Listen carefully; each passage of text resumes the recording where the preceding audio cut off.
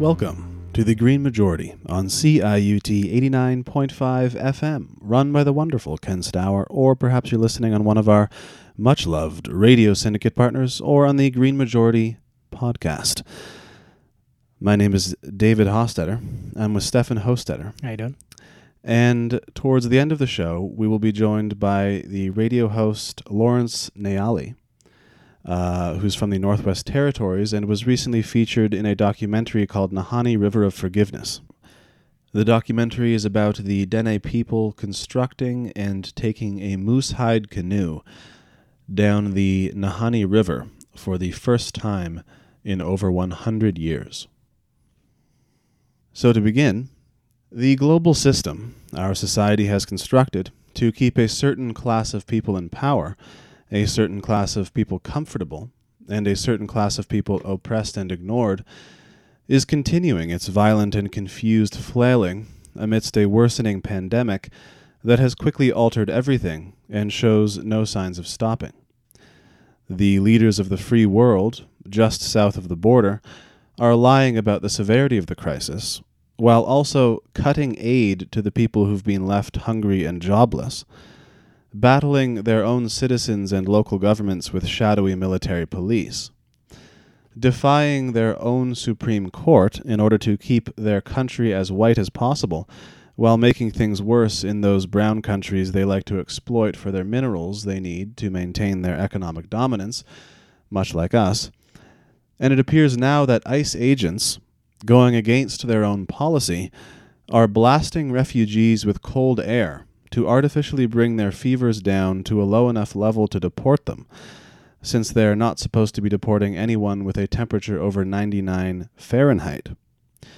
This means that U.S. agents are chilling COVID patients with air conditioning in order to deport them and worsen the spread of the disease in other countries. If you suspect that all this has nothing to do with climate change, look no further than a new report from Little Sis showing how many major American fossil fuel funders, like Chase, Wells Fargo, and BlackRock, as well as major fossil fuel corporations like Shell and Chevron, are giving huge donations to the police that oppress the very communities that are most harmed by environmental callousness, whether it be toxic pollution, climate change, or pandemics. These are, of course, generally non-white communities, and as The Guardian is reporting, new data from the Union of Concerned Scientists is showing how racial disparities will be made worse as climate change progresses. And as I've just stated, fossil fuel companies are privately funding the policing of the people most affected by ecological harm. Elon Musk, meanwhile, recently joked said on Twitter, quote, "We will coup whoever we want," in response to a user who called out Tesla's benefiting from the overthrow of Evo Morales in Bolivia, who was going to try to nationalize control of Bolivia's huge lithium reserves, and had made deals with Russia and China instead of the U.S. Lithium, of course, is essential in making batteries for electric vehicles, and Tesla's stock rose massively after Morales was exiled. The ostensible interim leader, Janine Áñez, has now used COVID-19 as an excuse to postpone elections for the second time this year. Thousands took to the streets in Bolivia on the 28th of July to protest this postponement, and whatever you think of Evo Morales, Bolivia has decidedly descended into a period of violent authoritarianism since the coup last October. If you still think that our global power structures have nothing to do with ecocide, know that more environmentalists and land defenders, largely indigenous people, are being killed every year globally, with at least 212 dead last year, which has a lot to do with international corporations, such as all the mining companies, for instance, that are based out of Toronto, trying to control the resources of less powerful countries. A coalition of human rights groups, furthermore, has recently argued that virtually the entire fashion industry, which is a major carbon emitter, is complicit in the slow genocide and slavery of the Uyghur people in China. In Arizona, meanwhile, prisoners are being used to fight climate change for free. As Steve Horn is reporting for Drilled News that the majority of firefighters in Arizona, currently fighting 3 historic wildfires, are prisoners who are being paid almost nothing. Horn writes, quote, "Despite the rising climate change-fueled wildfire risks, the state spends far more on its prisons and law enforcement apparatus than it does on direct costs of firefighting. Arizona therefore spends a whole bunch of money imprisoning people that it then forces to fight fires for free." Yeah. A couple quick takeaways from the stories that you just highlighted, David. First, capitalists will not save us. They may be temporary allies in the fight to pull money out of fossil fuel interests or require better climate reporting, but to consider them anything more than that is always going to be a mistake. You may remember that on this show about 5-6 months ago, we covered BlackRock and on all the great press they were getting for their third "We Take Climate Change Seriously" note. They had sent two previously. This third one was even more specific and declaring that they were really going to move forward on this. And people were like, "Oh, is this the thing?" Well, here they are, giving big money to police.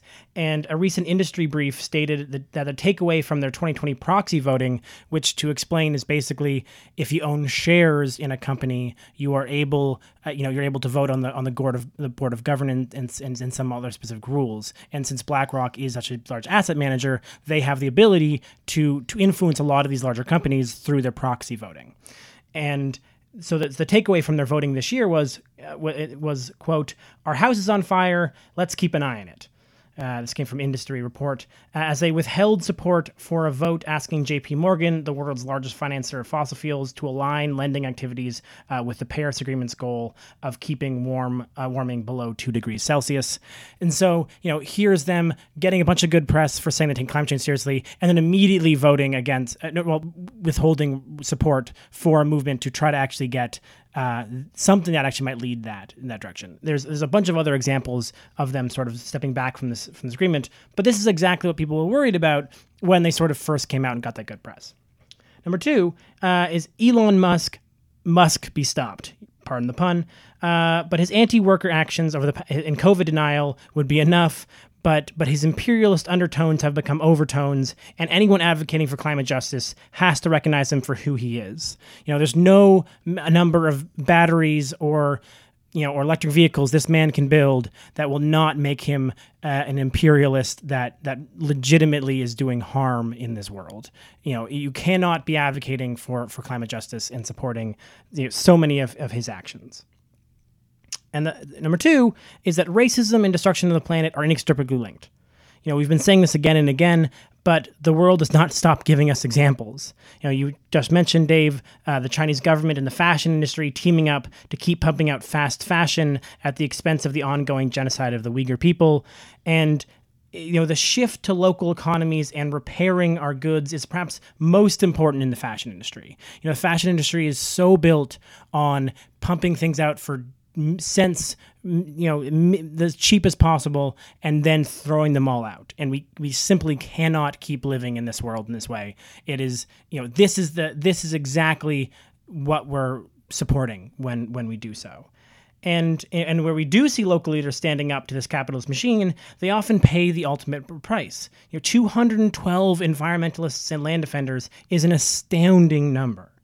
And the only way that these companies are getting away with these murders is by acting as basically invading forces while selling shares on the TSX safely here in Toronto. And so if you're looking for a more of a narrative approach to tie these together, let's come back to that story of incarcerated firefighters. This time, it's in Arizona. Previously, we've talked about it happening in California. But in Arizona, almost as many as 2/3 of those fighting fires are prisoners. And so to put the finest of points on it, here is basically what the above stories indicated. J.P. Morgan Chase, BlackRock, and fossil fuel companies are massively profiting off fossil fuels that is driving and causing climate change. They are then sharing some of that money with the police and the Car Shield state, which uses that money to over-police and send into prison black and brown bodies across the United States, sending them to jail, where they are then used as firefighters to fight the fires that are dramatically worsened by climate change. It's a circle. It's a type of circular economy. It's the worst type of circular economy of total and utter injustice. And if anyone who can see that and still come out declaring that this society is not sick to its core has some vastly different values than at least I do. So, moving away from structural oppression, a new study in the Proceedings of the Royal Society B in Biological Sciences is showing that wild pollinators are disappearing, and that, quote, pollinator declines could translate directly into decreased yields or production for most of the crops studied, and that wild species contribute substantially to pollination of most study crops in major crop-producing regions. This means that the disappearance of wild pollinators is already contributing to a lower yield on American farms. Donald Trump has recently cleared the way for a huge mine in Alaska to dig out copper and gold, which has been opposed by locals for almost 20 years. He and his fossil fuel lawyer of an EPA chief are now also pretending to be environmentalists, claiming that their new aviation standards are more than Obama ever did for carbon emissions, which is a lie, and in fact the standards are even weaker than what the aviation industry imposed on itself 4 years ago. Here in Canada, northern Saskatchewan is flooding worse this year than it usually does, with more rain to come, and Cumberland House Cree Nation chief René Chaboyer is speaking out about Saskatchewan's general practice of not consulting First Nations about infrastructure projects. And in some positive environmental news, the U.S. is investing $900 million a year for new conservation measures and $9.5 billion over 5 years on existing national parks. Progressive Democrats have introduced a bill to stop subsidizing fossil fuel companies. Deutsche Bank says it's going to stop funding Arctic drilling. Offshore wind is likely going to become the cheapest source of electricity in the UK. And in 5 years, the world's largest nuclear fusion facility will be completed in France, which will try to use electromagnets powerful enough to lift an aircraft carrier to stabilize the heating of heavy hydrogen atoms to a temperature 10 times hotter than the center of the sun. It's intended as a proof of concept for commercial-scale nuclear fusion, and the director of the project is quoted in The Guardian as saying that constructing the machine piece by piece will be like assembling a three-dimensional puzzle on an intricate timeline with the precision of a Swiss watch. Finally, Extinction Rebellion is set to return full force to the UK in September, as they will try to block the British Parliament from convening until the politicians agree to debate their 3 demands of telling the truth, acting now, and employing a citizens' assembly on climate and ecological justice to deliberate the specifics of a new climate change program that would overhaul their society. I feel like I'm just going to jump back to the very beginning of that bit again, because I do feel like this is one of those things where, we keep talking about climate change, and then every once in a while there's another story about pollinators that comes in, and it strikes me as one of those things where, it ends up being so important and so necessary that while we are paying so much attention to trying to stop climate change, which will extend to one of the reasons why we should not trust geoengineering solutions, is because it does nothing to solve the biodiversity loss that we're experiencing. And so, we can have all of the sulfur in the atmosphere to ensure that we remain a slightly cooler Earth, which would do some things, certainly. Now, I'm not an advocate for pumping tons of salt from the atmosphere for many reasons, but that would theoretically, cool the Earth. But it would not save the bees or do any of the types of things that we need to actually live sustainably within this Earth. So whenever someone is trying to advocate for that, all we need to do is find these technical solutions, like Elon Musk, we have to understand that there are so many other intricate pieces here at play that we cannot just rely on that.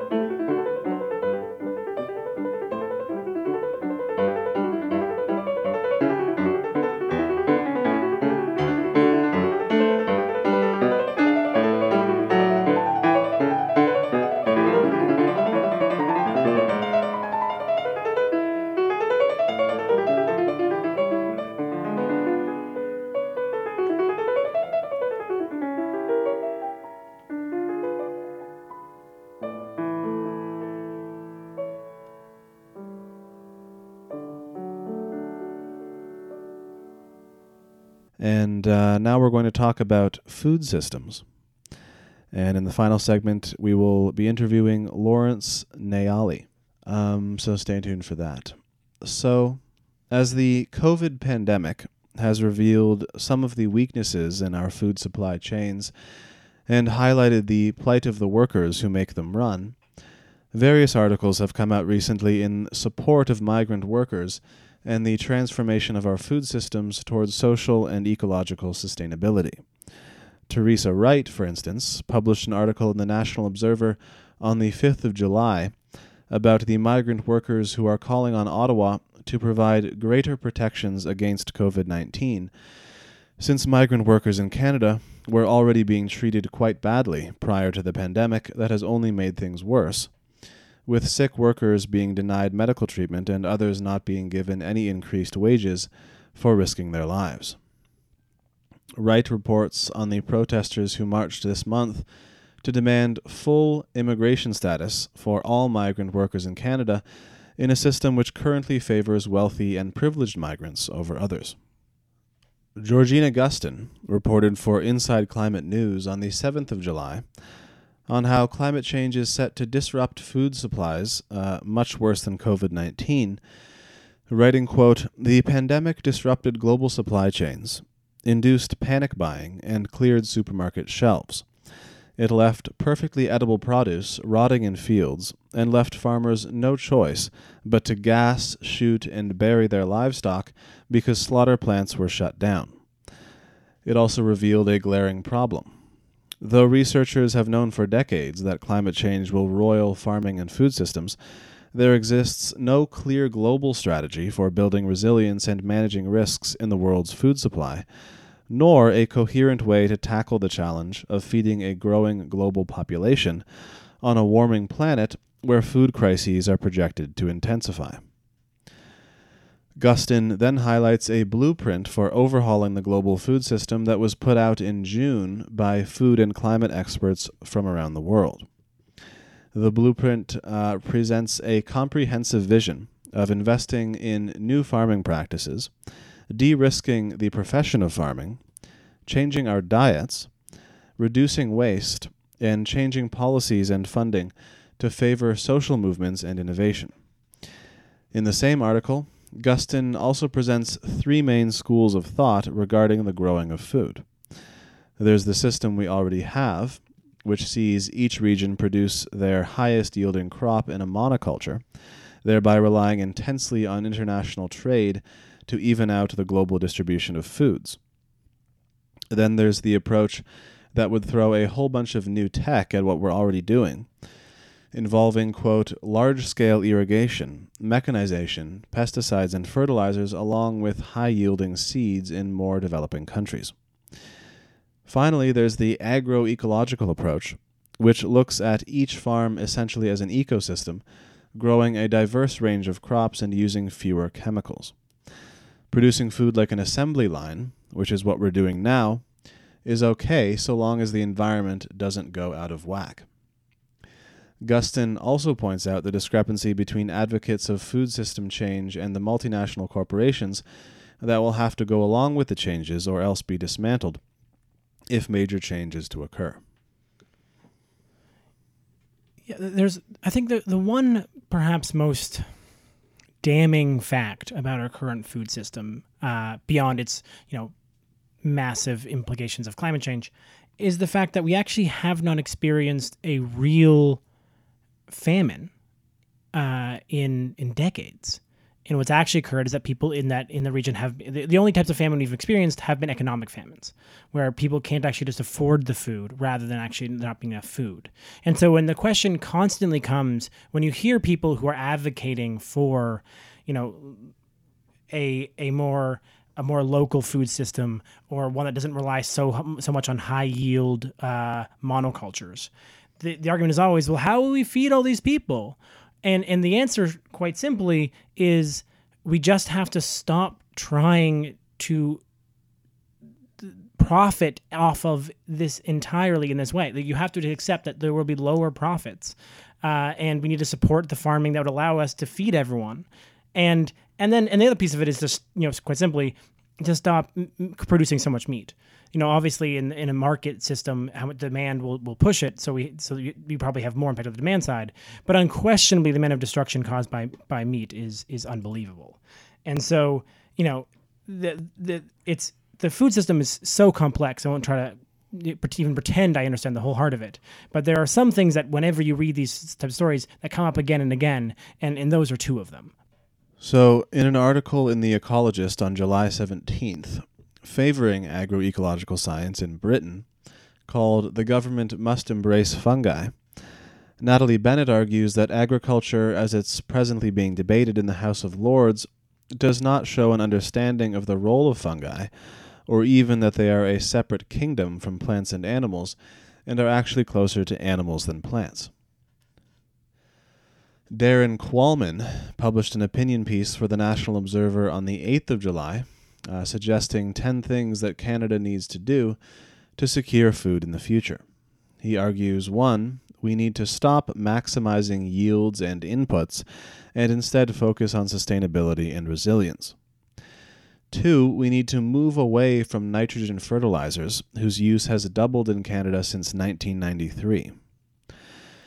3, we need government agencies to, quote, lead on-farm mitigation and adaptation, oversee wetlands restoration and tree planting, manage extension agrologists and independent soil testing, and operate demonstration farms.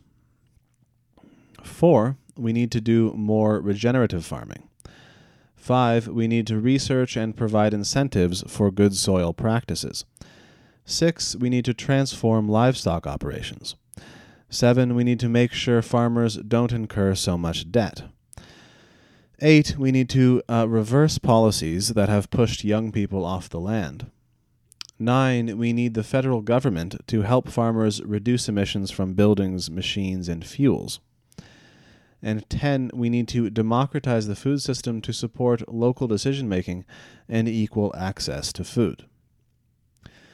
William Gildea wrote a piece for The Ecologist published on the 13th of July in which he shows the link between meat and pandemics and lists all the various diseases that have come from humans eating various kinds of meat, like HIV, bird flu, swine flu, and bubonic plague, and argues that our factory farms and fresh meat markets are just as bad for the spread of infectious diseases as the wildlife markets in Asia that we decry as the source of COVID-19, and that we may need to move past meat entirely to protect against future pandemics.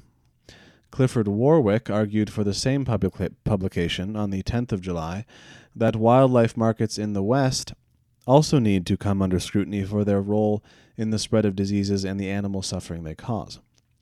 He too lists various diseases that have spread from animals to humans, like the Spanish flu H2N2, H3N1, Ebola, monkeypox, SARS, MERS, and so on. And bringing back Georgina Gustin, she published an article for Inside Climate News on the 16th of July, arguing that we wealthy nations are eating our way past our Paris targets, and that we need to align our dietary guidelines with greenhouse gas reduction. She admonishes the Trump administration for not including sustainability on its topics to be discussed by the Dietary Guideline Committee, and for allowing 2/3 of committee members to be persons with direct ties to the food and beverage industry. Her article upholds Canadian dietary guidelines, which include sustainability, as a good standard for industry not influencing the process. So, what I think the takeaway I have from the news of this show is something that we've said previously on this show before, but I'm just going to reiterate it again here, which is that it's one thing to try to build back better from COVID-19 and to try to take on some of these wicked challenges that exist. But I think without a cultural shift in actually what we prioritize and in what we care about as individuals, we'll get halfway, but maybe all the way. And I think, when you realize that this touches food, clothing, the way that we interact with each other in almost every fundamental way, you get back to the fact that there has to be a much deeper conversation and solution to get there.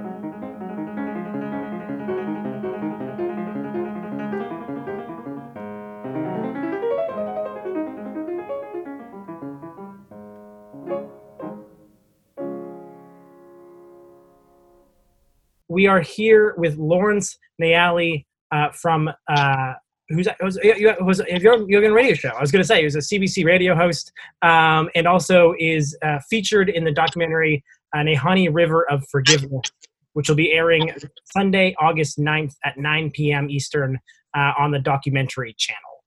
And so welcome to the show. Hey, merci dia, thank you for allowing me to be here with you. Masi Nayanda, thank you for letting me see you. I like how we're doing this on Zoom, so we can see each other, and then we'll have everyone else does trust us. So perhaps we can start this just by giving us a bit of an explanation as to what the documentary covers. The documentary covers the topic on reconciliation, what that entails. What does reconciliation mean? And how do we revitalize old traditions? How do we bring the integrity into cultural identity when it comes to self-exploration, finding ourselves and our place in this world? The documentary itself was incredible. I believe that a lot of people that came out of it were empowered and discovered a bit more about themselves, their history, and where they want to go when it comes to our relationship with the land, the environment, everything on it, around it, and also our relationship with this country. And so it was really interesting to see how it all came together and the vision that, former Grand Chief Herb Norwegian had for it. And I can see that he was really, really passionate about this project. And I can't thank him and Jeff Bowie and everybody involved that made it happen, that brought that vision to life. So, it was good to be part of that. So the story that sort of follows is this experience of going out into the land and creating or building a moose hide canoe. That's correct? Yes. A moose hide skin boat, yes. A skin boat. Sorry. And then taking that on a 5,000 kilometer journey, one that had not been done for the last over 100 years. Mm-hmm, mm-hmm, mm-hmm. And so as you, like, part of it obviously is that this was a tradition of the Dene people, over 100 years ago. There's a consistent thing that was being done, and then it had sort of lost the way of it happening, because of this colonial conversation, which we'll get to in a second. But can you sort of describe the experience of being on the water and being a part of that return? Well, I want to take it back a little bit more further. So I was fortunate enough to have been raised by my grandparents. So water is something I'm very familiar with, because every spring through to the fall, we'd be on the river on a big 22-foot, sometimes 24-foot scow, and we would travel from our community all the way to Wrigley or to Fort Simpson, and then back in the fall towards Toledo and Delaney. And so growing up, I've heard so many amazing stories about my grandfather's travels on the land by himself, and my grandmother's work with her community and her family. And, it's just so empowering to understand how hard they had to work to bring us to where we are today. And so, I grew up watching these old timers play hand games occasionally, and when you're young, you're not supposed to play. It's meant for the older elders and adults, and so it was always fascinating. And then that almost died out in the 90s, and I was there when it was revitalized in the late 90s, early 2000s in Toledo, and just it was so incredible. It was so impactful. It started small. It was really small. It was just a couple communities gathering. And then it turned into something huge. And the community itself of hand game players grew substantially. And seeing how your traditions, your language, your culture, when it comes to the drum and these songs, these ancient old songs coming together and unifying the people was powerful. And at one of these gatherings, they made a moose hide skin boat and they brought it there. And there's one here in Yellowknife at the Prince of Wales Northern Heritage Center that was, I believe, made in the late 70s, early 80s, and it's been housed there for a number of years. They have a film there, and I used to watch it when I was growing up, and I seen this moose hide skin boat, and I was like, wow, wouldn't it be something to be a part of the building process for something like this? And when I told my grandfather this, and my grandfather had built one with a sheath hub in it long ago, back in like the 1920s, 1930s. And he said they used 13, 14 moose to go down the Keogh River. And it was a long journey, but he said it was so massive. Everybody would pile into that boat. You have your dogs, your gear, everything that you needed to go out on the land and survive. And so, hearing these stories, and then finally being thankfully invited by former Grand Chief Herb Norwegian and Jeff Bowie to be a part of this project, I jumped on it. I said, this is a once in a lifetime opportunity. And now thinking of it, maybe it's not, maybe it will be continued. But that's up for individuals and communities to decide.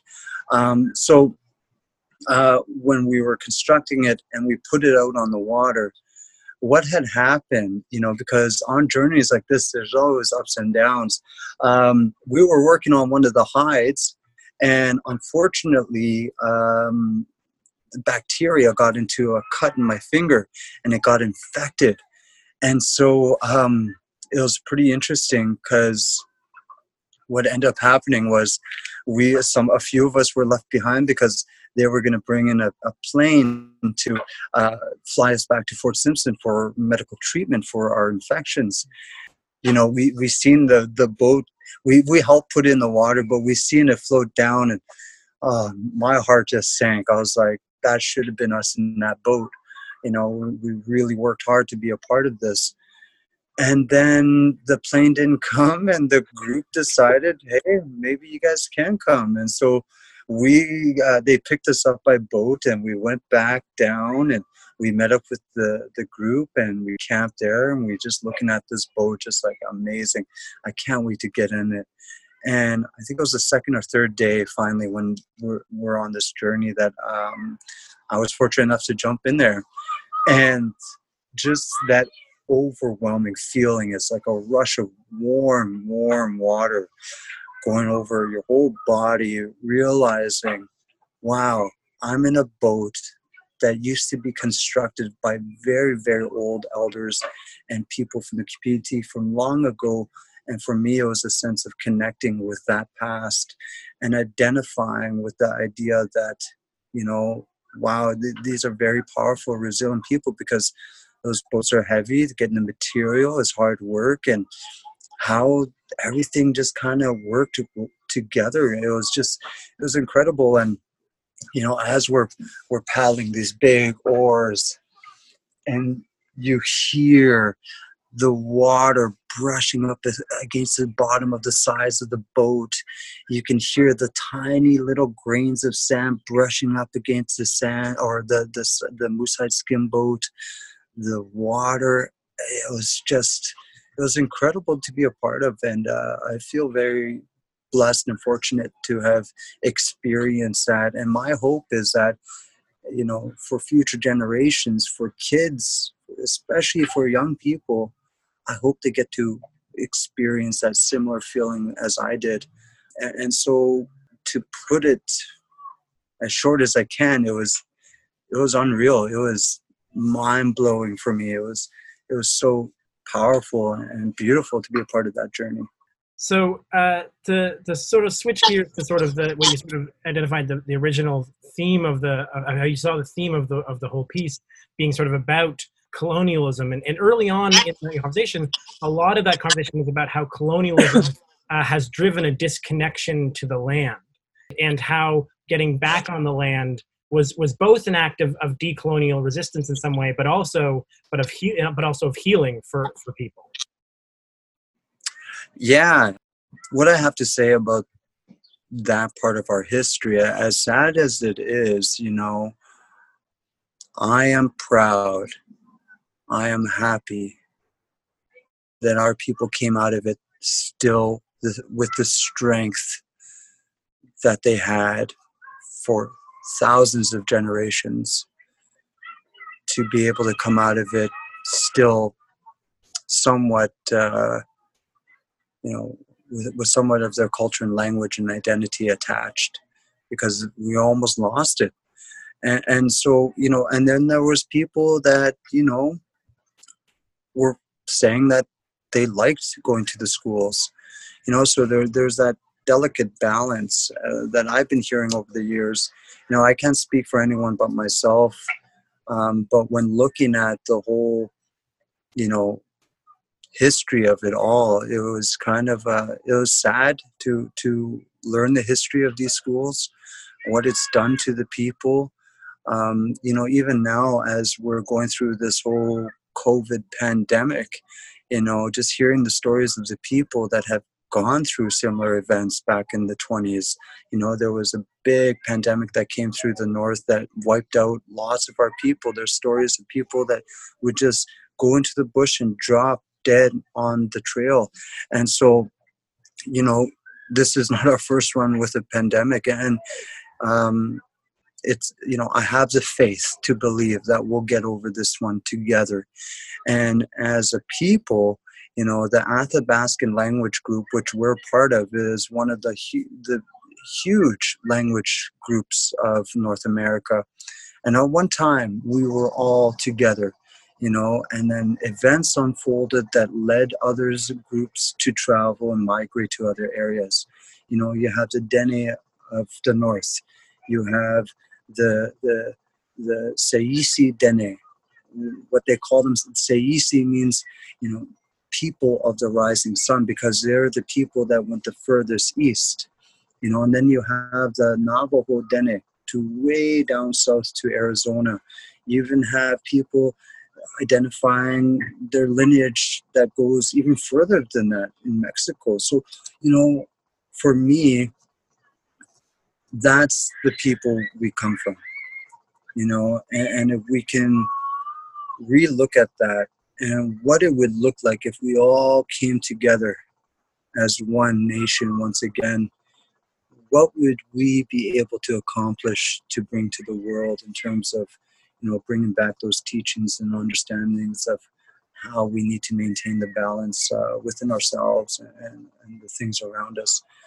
So, I like to look at it in that sense, that as hard as the church and the federal government tried to rid us of our teachings, of our beliefs, of our language, of our culture, of our identity, all of these things, they were unable to break our spirits. And for me, that is what we need to be reminded of. So doing things like building a Musai Skimbo, taking up your drum, performing hand games, going to drum dances, tea dances, powwows, taking real good pride into your culture, understanding where your people have been, and that will instill the confidence, the self-esteem, the awareness, and all of these good things will be brought back to us. So, colonialism and the whole legacy of the residential schools is still very fresh. You got to look at it like we were in this very, very abusive and toxic relationship for over 500 years. And just recently, we tried to get out of that. We are now in a divorce process. And part of that process sometimes gets pretty ugly. There's some good and there's some bad that comes out of it. And the problem we have right now is the abuser has no one else to abuse anymore, in some cases. It's still going on today. We're not blind by that fact. But looking at it like that, the abuser no longer has us in a grip, and they don't know what to do with themselves. So they give you a hard time. And so we see that through land claim negotiations. We see that through funding allocations and programs being cut, and, just all of these things. And that's part of it. And we're still growing. We're still trying to figure out where our role in this modern day world is. And it's, I have the faith and belief that we'll come out of this even stronger, because there's beautiful things people are doing all across North America, bringing back their old teachings, bringing back their languages, bringing back that old sacred knowledge. Just the other day, hockey is back on. You had that young defenseman from the Edmonton Oilers, right? Ethan Bear, who put the old Cree syllabics on the back of his jersey. You see that and you're like, wow, we've come a long ways, and I'm glad that non-Indigenous people are starting to be, understand that and want to be a part of that. And that's very, very empowering to see unfold. And there's more beautiful things and more powerful things that are still to come out of this. And it's, I have the faith to believe that my kids won't have to see and experience the stuff that I grew up around, and that's happening. We're getting the old names, the old traditional Dene names back. Like my oldest is called Natane, which is, named after the thunder, thunder child. Sakayo, which is my youngest, means when the sun rises just before daylight, and it kisses the top of the entire land, because that was the moment he was born. Oh, wow. And so, you these things are coming back, and to think that it almost disappeared is unbelievable, but it almost did. And thankfully, the elders and the leaders and the people that were around back then, seeing forward, had the foresight to understand that, these things cannot go away and they'll come back to us eventually. But they understood that you had to be strong like two people. And what I mean by that is you have one firm footing in the old ways on how to be Dene or indigenous, how to be a proper human being on the land and in the community and in the world, while the other foot is firmly rooted in the education system with understanding the world around us, because it's changing every day.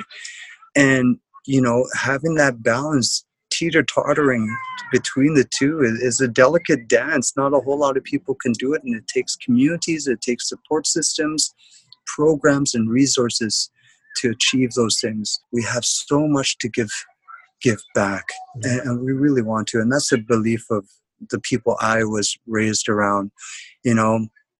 Give what big game you have, whatever you have. If you have an abundance of it, don't be shy or scared to give it away. That's one of the big selfless acts that we have among ourselves, is take the most valuable piece of possession that you have and give it to somebody you love and honor.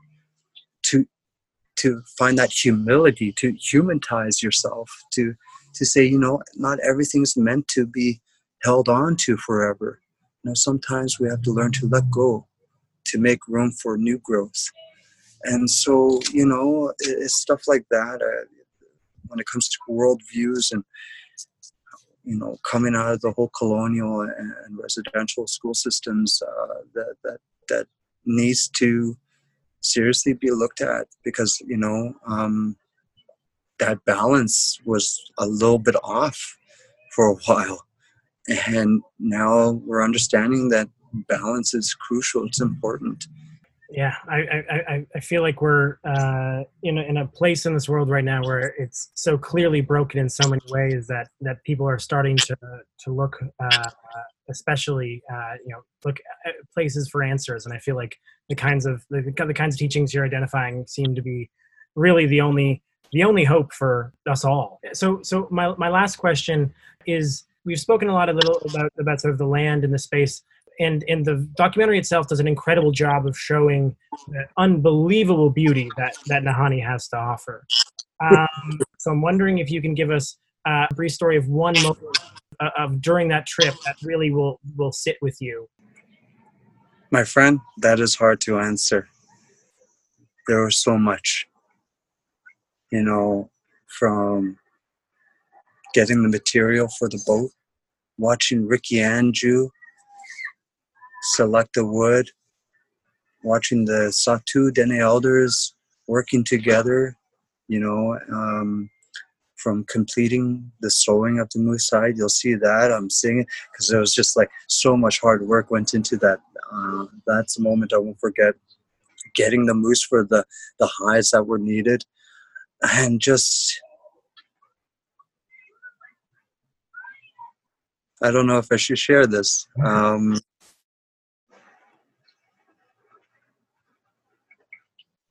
So I set some snares in the bush for rabbit. It's a little piece of haywire that we use to catch rabbits. And I went back there and I caught a few for the elders, and boy, they were happy. And then I went far back in there because I set one way far away. And I went way back there for the last one because I was going to take them out because we're about to leave. The hide's almost finished. This is a nice sunny day. It's very gorgeous. Lots of mosquitoes back there, and I go back there.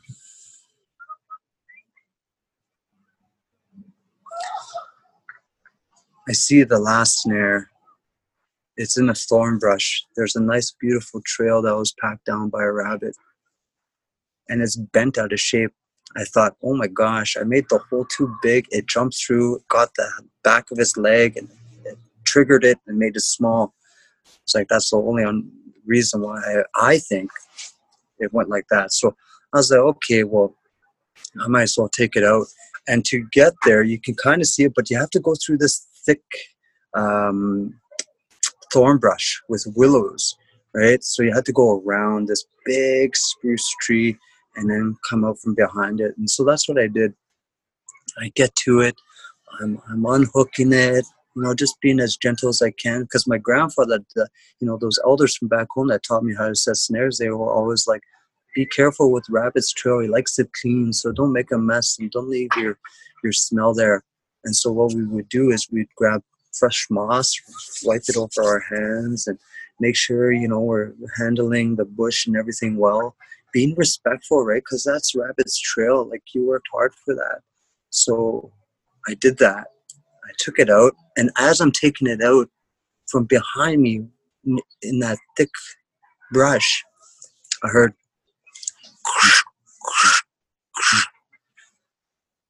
I stopped. My heart went like that. I said, settle down. I looked behind, because there's one of two things that make those big noises. It's a bear or a wolf or a moose or a caribou. It's one of those things. And it sounded huge. So I looked behind me, and piercing through the willow brush was what looked like a wolf. Nice gray brownish wolf, just going like that. I stood up. I had my axe. And I said, one of us is coming out of here alive. So get to it. If you're coming to bother me or attack me, let's go. I said, you really want this? Come. I said, if you don't want this, go. As soon as I said that, it pranced right at me and went under the bush. My axe went like this. I was like, ready. My legs were ready to kick and hit with an axe. What happened next was unbelievable. It dove underneath thick brush and went like whoosh. And instead of a wolf coming out, 2 wild chickens come out instead. 2 deep. And they came out and they went right around me. Tick, tick, tick, tick, tick, tick, tick, tick, tick, tick, tick, tick. That's why we call it D, right? Because it makes that noise. Tick, tick, tick, tick, tick, tick, tick, tick. And they were dancing right around me. And they were just like, it was so wild. It was so bizarre. And as they were doing that, the trees started swaying. Droplets of rain started coming, and the wind picked up. It was so powerful. I said, I'm not here to hunt for you. Go. And as soon as I said that, it just stopped. They both looked at me, and I said, okay, we had enough fun. And they took off, and they went into the bush. I thought, wow. I stopped for a second. I pulled out tobacco. I said, Masi Kanima, thank you for letting me see that. I put it down. And as the trees were blowing and the rain was coming, across from where we were camped out was this gorgeous big mountain. And the lightning was just striking at it. Lighting up the entire forest. I thought, I'll never forget something like that. And so I went home and I told my sister about this. And she said my grandfather had witnessed the same thing. And they say, when you see an animal change in front of you, big changes are going to come. Look where we're at today. So, there's moments that I have out in the land that are like that. There's a powerful vision I had out there. I used to share it, and then an elder came to my dream and said, "You need to stop sharing that dream. That's for you." And so I stopped. I would share it here, but I don't know. Yeah, maybe it's not wise. You get visits from elders from long ago telling you, "Don't share it, don't share it." There's a reason for that happen. Yeah. But that's one of the moments I will never forget, and I'll carry with me to the grave. It's just so powerful. The land out here is incredible. It's a real gift that we were provided, that we were given to be stewards of, to protect, to ensure for future generations. And I told the elders from that were part of this group from the Sahtu, Leon, Andrew, and them about these experiences. I said, I don't know why I'm experiencing these things, and it's it's funny that I'm going through this. And he said, it's not funny. He said, a long time ago when Dene used to be out in the land all the time, the land would play with the Dene people. So they finally found somebody to play with. So don't be scared. And, because the land and you are one. If you're scared of the land, going out there by yourself alone, you're not scared of the land or the animals or the boogeyman or anything like that. You're really scared of yourself. And so sometimes to overcome that, we have to overcome that fear. We have to find the love that's waiting for us out there to receive. I hope people that watch the film see the beauty of the people, of the land, and where we want to go. Despite all of the things that have happened, forgiveness is the theme, but more for, asking for apologies still needs to happen. But looking at it all, we have an obligation to the 7 generations in front of us. And so all my love, all my gratitude to the cast, to the crew, to everybody, and to everybody that's watching that film. Thanks so much. For listeners, if you want to catch this again, it is Funny River of Forgiveness, which will be airing on Sunday, August 9th at 9 p.m. Eastern. Lawrence Nally, thank you so much. If you want to hear more of Lawrence, you have your own radio show called Trails End, which can be found as well online, I'm sure. Yeah. Thank you so much, and have a wonderful day.